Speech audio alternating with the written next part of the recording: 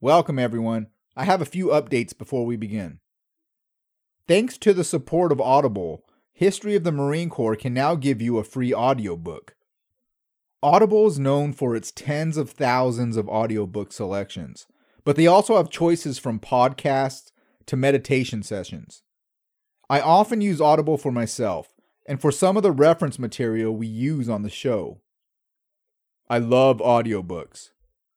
For one, I'm a crayon eater, so having someone read the book to me is a lot easier. But it also allows me to rewind and listen to segments, and I could listen while I'm doing things around the house.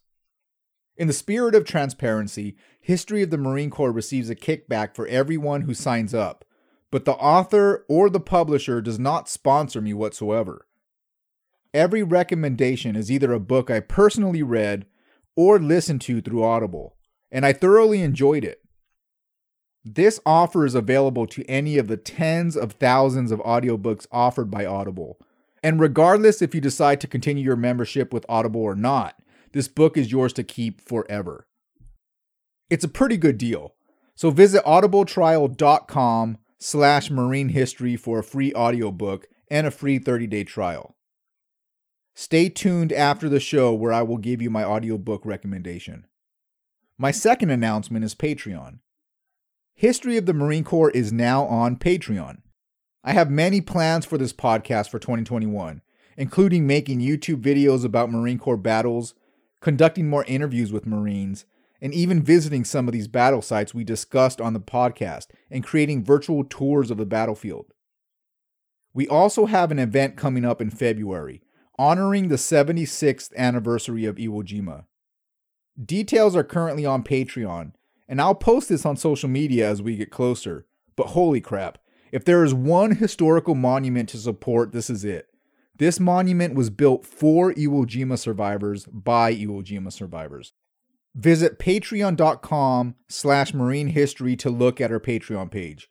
I'll include a link in the podcast description as well. Thanks for your time, and now on to the show.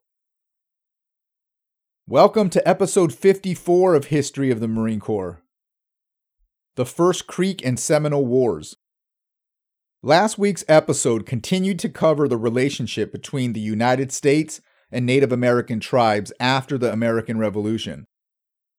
We discussed a few skirmishes between local tribes and Marines, and we ended with the introduction to the First Creek and Seminole Wars. This episode digs into the first wars between the United States and the Southern tribes. This was a violent time between the two nations. We cover a few massacres, unfair treaties by the United States, and events leading to Archibald Henderson and the Marines' eventual involvement. Thanks for listening. Now let's talk about the history of the Marine Corps.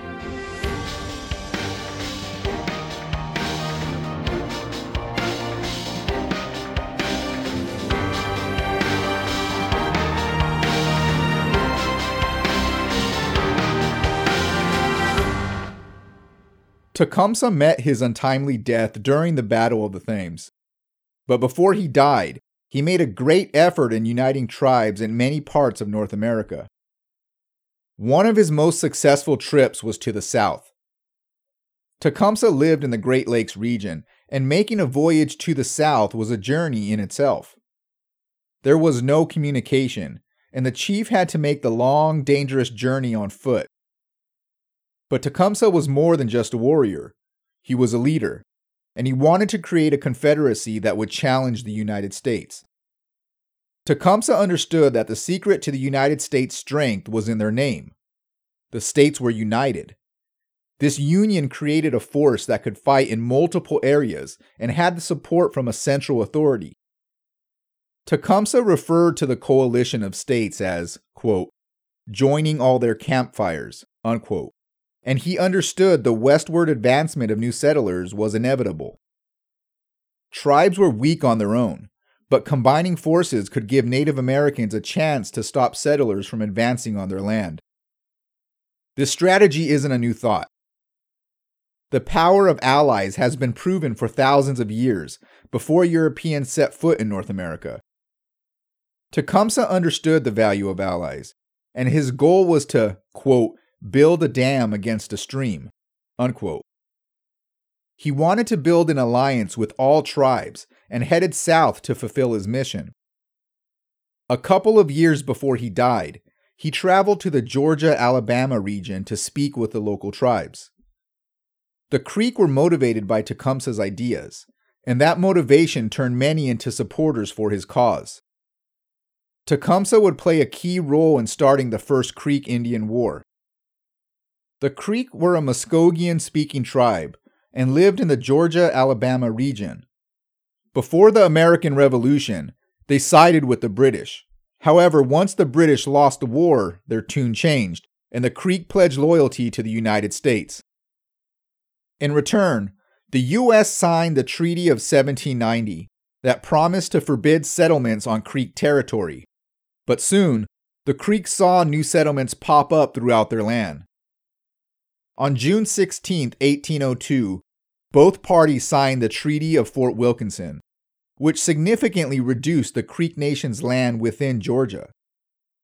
But as I mentioned multiple times throughout this podcast, things aren't always so black and white. Of course, settling in Creek territory benefited the United States, but initially, it benefited the Creeks as well. It all started with the road. Trade frequently opened opportunities between two nations, which wasn't different between the U.S. and the Creeks. The head chiefs understood a road through the heart of their nation would provide opportunities to trade with the outside world, which would, in turn, create more profit for the tribes. The chiefs gave their permission to build a road, and soon, trade with the Creek Nation flourished. But this decision had unintended consequences. The Creek people were divided on allowing settlers access into their land, which caused the nation to split. On one side of the aisle, people thought this road would open countless opportunities for the Creeks. The other side was upset that the United States created a path for settlers to use for their westward expansion and to continue taking more land from Native Americans. They thought, quote, that they would soon be walled up between white settlements on every side, unquote. They believed the chiefs had betrayed the nation by allowing this road, and they saw this as a broken promise by the United States. But the threat to the Creek way of life didn't solely stem from the U.S. There were multiple Spanish settlements in that area, and they felt the land occupied by the Creeks belonged to Spain. Spaniards were upset at the U.S. for settling near the Creeks, and they covertly worked with the British, promising to deliver weapons and ammunition to the Creeks if a war should break out with the United States. The thought of the U.S. breaking their promise gave Tecumseh power with the southern tribes. He himself experienced broken promises from the United States, and he was able to sympathize with them. The U.S. provided the Creek Nation with farm equipment, livestock, spinning wheels, and looms. The thought was to teach Native Americans to live on smaller portions of land and eliminate the need for enormous territory used as hunting grounds. Tecumseh was naturally against this, as it changed the Native American way of life. He believed that it degraded them and resulted in Native Americans being turned into slaves. Tecumseh warned the Creeks that, quote, the whites would take the greater part of their country, cut down its forest, and turn them into cornfields, build towns, and make the rivers muddy with their washings of their furrows.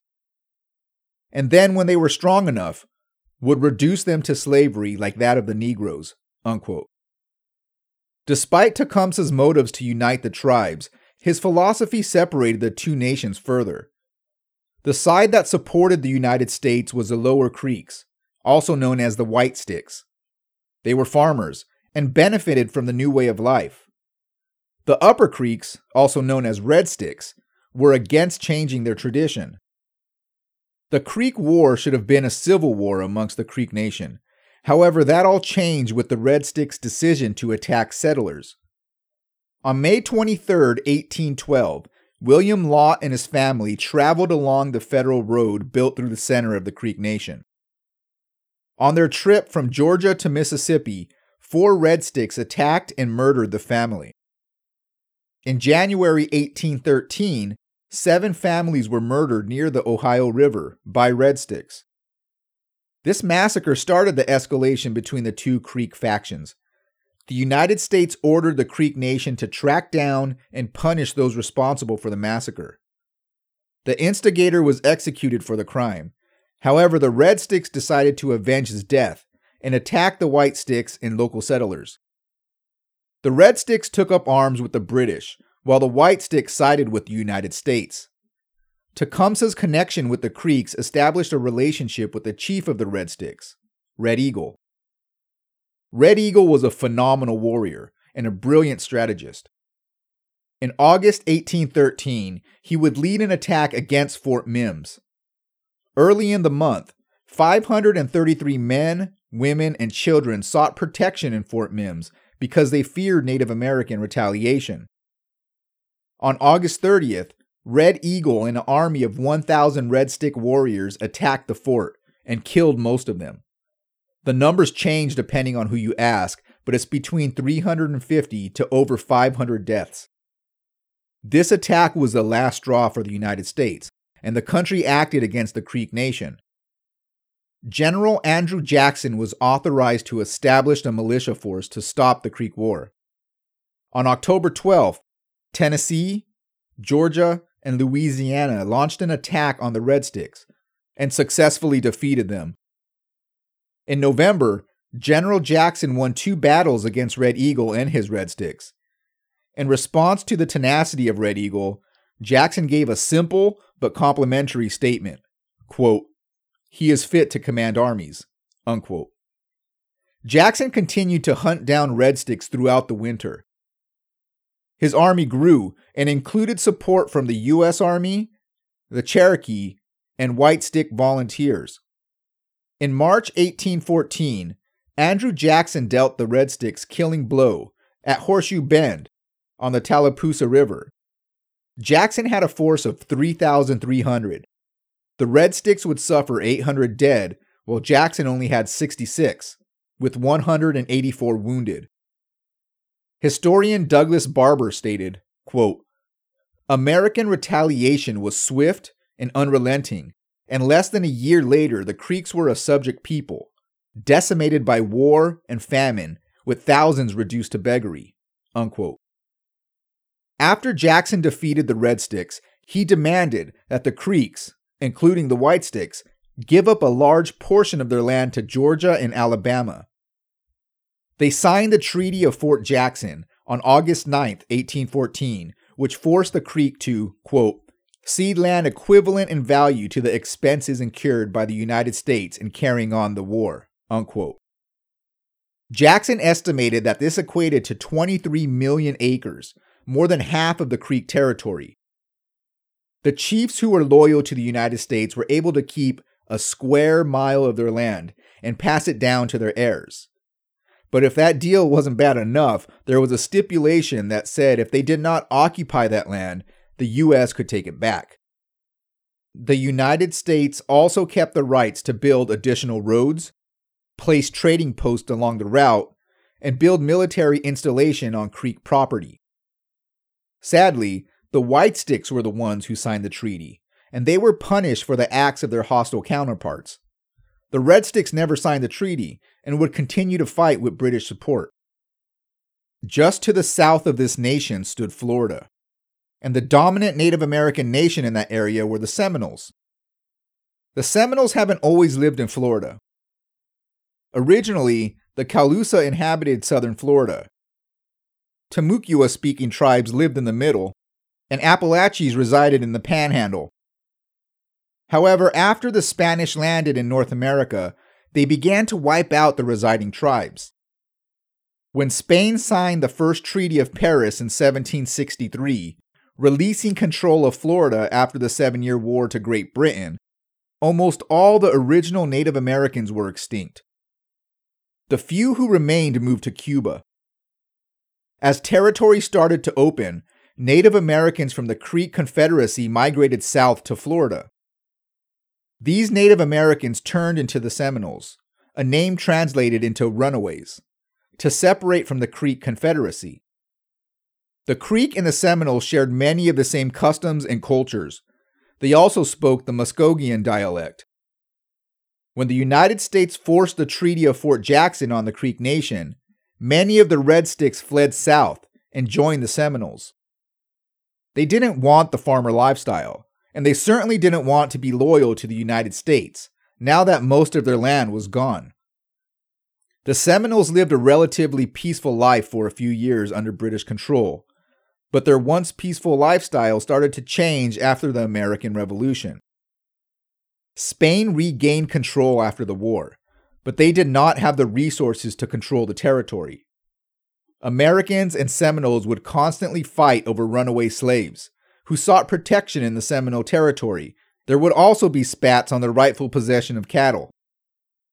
During the War of 1812, the United States, Spain, and Great Britain all used Native Americans as their pawns. The British were actively recruiting Native Americans for their military. Spain encouraged Native Americans to attack United States tribes, and the U.S. would take large armies and retaliate against the attack, sometimes taking their territory in the process. The relationship between Native American tribes and the United States started to decline. With slaves taking refuge in the Seminole territory, the tension escalated, with the U.S. believing that the Seminoles should give the, quote, rightful property, unquote, back to the slave owners. As the escalation started to increase, the size of the attacks grew. President James Monroe authorized Andrew Jackson to head into the Spanish territory and reprimand the Seminoles. This authorization would start the First Seminole War. Andrew Jackson's strategic history was one of offense, and not defense. Regardless if you agree with how Andrew Jackson treated Native Americans, he was a great strategist. I understand that Jackson committed some heinous crimes, and recognizing his talent as a military leader doesn't mean I endorse his behavior. Still, Andrew Jackson's aggressive response caused Spain to sell Florida at a relatively low price to the United States. Native Americans received no compensation for the new state, and the United States agreed to pay the $5 million in damage done by American citizens who rebelled against Spain. When Andrew Jackson first entered Florida, he burned villages, captured and executed 2 British citizens, and took over Spanish settlements in St. Marks and Pensacola. During the first 10 years under U.S. control, the Seminoles saw more of their territory taken away. The 1823 Treaty of Moultrie Creek gave the United States another 28 million acres, while Native Americans kept only 4 million. To add insult to injury, the United States forced the Seminole Reservation to be in the center of Florida, so communication between the Spanish and the Seminoles would be limited. 2 years later, President Monroe insisted on a federal policy to move all Native Americans west of the Mississippi River. It would be another 5 years, when Andrew Jackson became president, that Congress would pass the Indian Removal Act of 1830. It was a close vote of 103 to 97, with one of the strongest representatives opposed to the act being Davy Crockett. This act forced over 100,000 Native Americans to abandon their homes and relocate to what the U.S. considered Indian Territory in modern-day Oklahoma. Estimates of up to 25% of Native Americans died during the trip due to disease, starvation, and weather. This act is known today as the Trail of Tears. Although some Native American tribes peacefully made a move, the southern tribes, known as the 5 civilized tribes, included the Chickasaw, Choctaw, Seminole, Cherokee, and the Creeks, refused to move. They did not want to give up their farmland and resources for an unknown territory out west. In 1832, the Treaty of Payne's Landing was signed between the United States and multiple Seminole leaders. The treaty agreed to allow 7 chiefs to visit the new land out west. If the chiefs were content with the location and the resources, the Seminoles would migrate west within 3 years. The treaty was signed at Fort Gibson. Some of the chiefs claimed that U.S. representatives threatened that they would not be allowed to leave the fort if they did not sign the document. Many Seminoles, including some of the chiefs, renounced the treaty, but it was too late. The treaty was signed, and the U.S. was prepared to forcefully remove the Seminoles within 3 years if they did not move peacefully. Among the Red Sticks who migrated south was a man named Osceola. Born in 1804, his father was an Englishman, William Powell, and his mother, Polly Coppinger, was Creek. After the U.S. engagement with Creeks, he migrated south, and after the First Seminole War, Osceola had rose to an important leader among the Seminoles and led an armed resistance against the forced migration. Although he wasn't a chief, his followers were inspired by his ideologies, which he learned from Tecumseh. As the resistance started to grow, the United States sent a small army to stop the Seminoles insurgents and enforce order.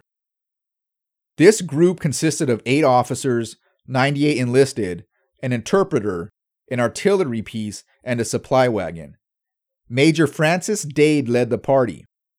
The coalition left Fort Brooke, which is in present-day Tampa, and headed on a 100-mile journey to Fort King on a resupply mission. On December 23, 1835, they were attacked by 180 Seminole warriors. Nearly all the soldiers were massacred during this attack, including Dade. 3 soldiers survived the initial attack. Private Edward de Courcy hid under a pile of bodies and escaped.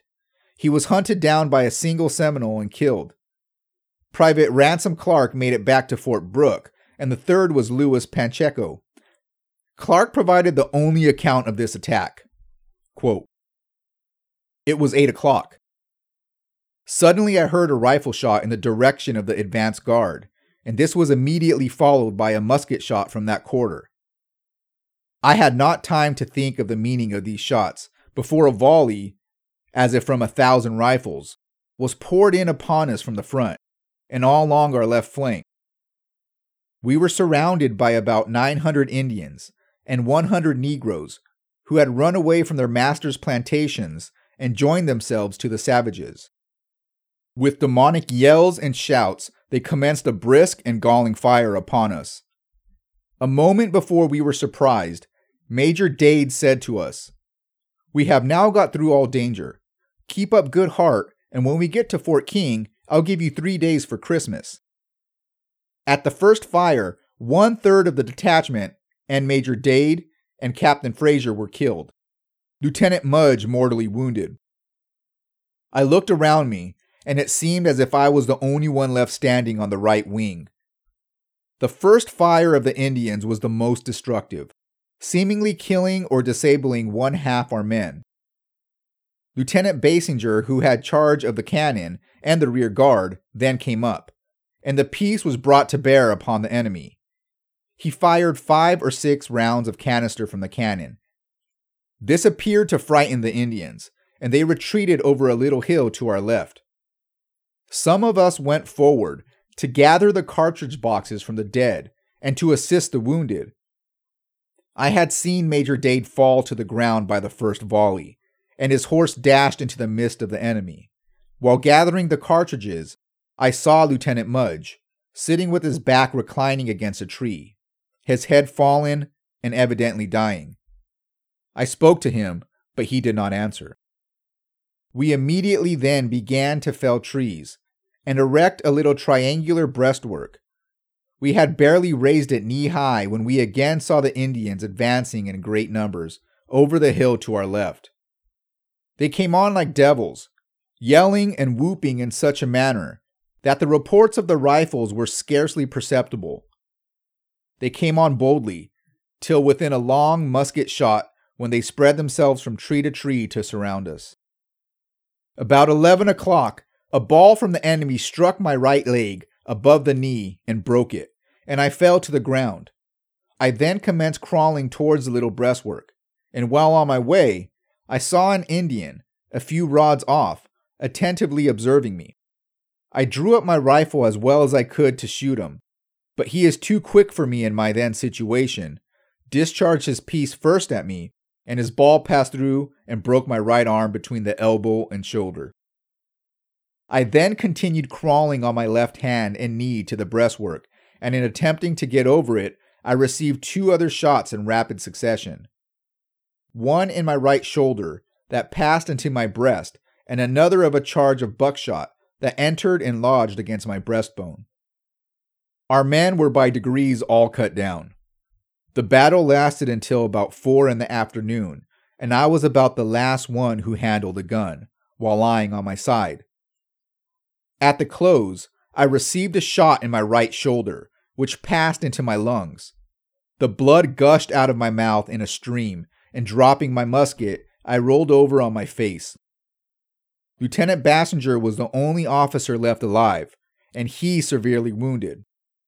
He told me as the Indians approached to feign myself dead.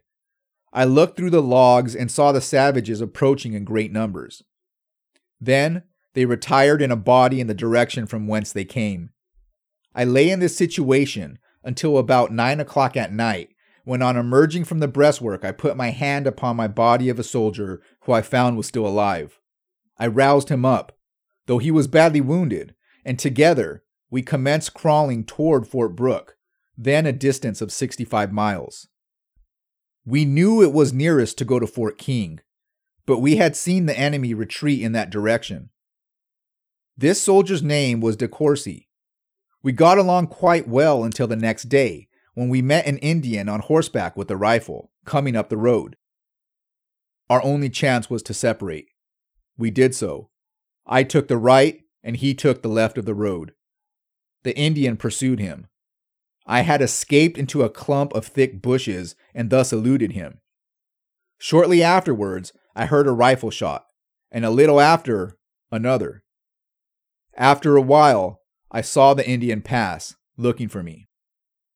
When he passed on, I followed up the trail of De Courcy and found his mutilated body. I then resumed my way toward the fort alone. I traveled 5 days and nights without food, many wounds festering and becoming inflamed to a degree that rendered my agony excruciating. On the 5th day, I arrived within 3/4 of a mile of the fort. From the loss of blood, hunger, and exhaustion, I sank upon the ground to die. I was discovered in this situation a short time afterwards by a friendly squaw, who assisted me to the fort." Unquote. This massacre was the start of the Second Seminole War. Less than a month after Dade's ambush, the Marines from the U.S. frigate Constellation and the U.S. sloop St. Louis arrived at Fort Brooke to reinforce the fort against an expected Native American attack. Thanks for listening. Next week, join us as we start to discuss Archibald Henderson and his Marines' involvement in the American Indian War. Welcome to this week's book recommendation. This week's suggestion is Six Frigates, The Epic History of the Founding of the U.S. Navy by Ian W. Toll. This book is a remarkable historical account of the original 6 frigates, authorized by Congress to be built with the Naval Act of 1794. We've covered each of these frigates during earlier episodes of the podcast, but this book dives into details that we didn't cover. It is well researched and gets into the politics, challenges, and victories of the United States and early Navy and Marine Corps encounters in conflicts such as the Quasi War, Tripoli, and the War of 1812. This is an excellent read for anyone interested in U.S. maritime history. Visit audibletrial.com/marine history for a free audiobook and a free 30-day trial, but don't feel obligated to select my recommendation. This free audiobook applies to any of the thousands of Audible choices. History of the Marine Corps is now on Patreon. Visit the link in the description to visit our page. If you like what you're hearing, check out historyofthemarinecorps.com. Here you can subscribe to our newsletter, find out more information about each show, and look at references used for each episode. We're also on Facebook and Twitter at Marine History, and on Instagram at History of the Marines. If you're enjoying the podcast, tell a friend. We count on listeners like you to share, and any help would be greatly appreciated. If you don't like what you hear, please contact us through historyofthemarinecorps.com and let us know why. I'm always looking for ways to improve. Thanks for listening, and Semper Fi.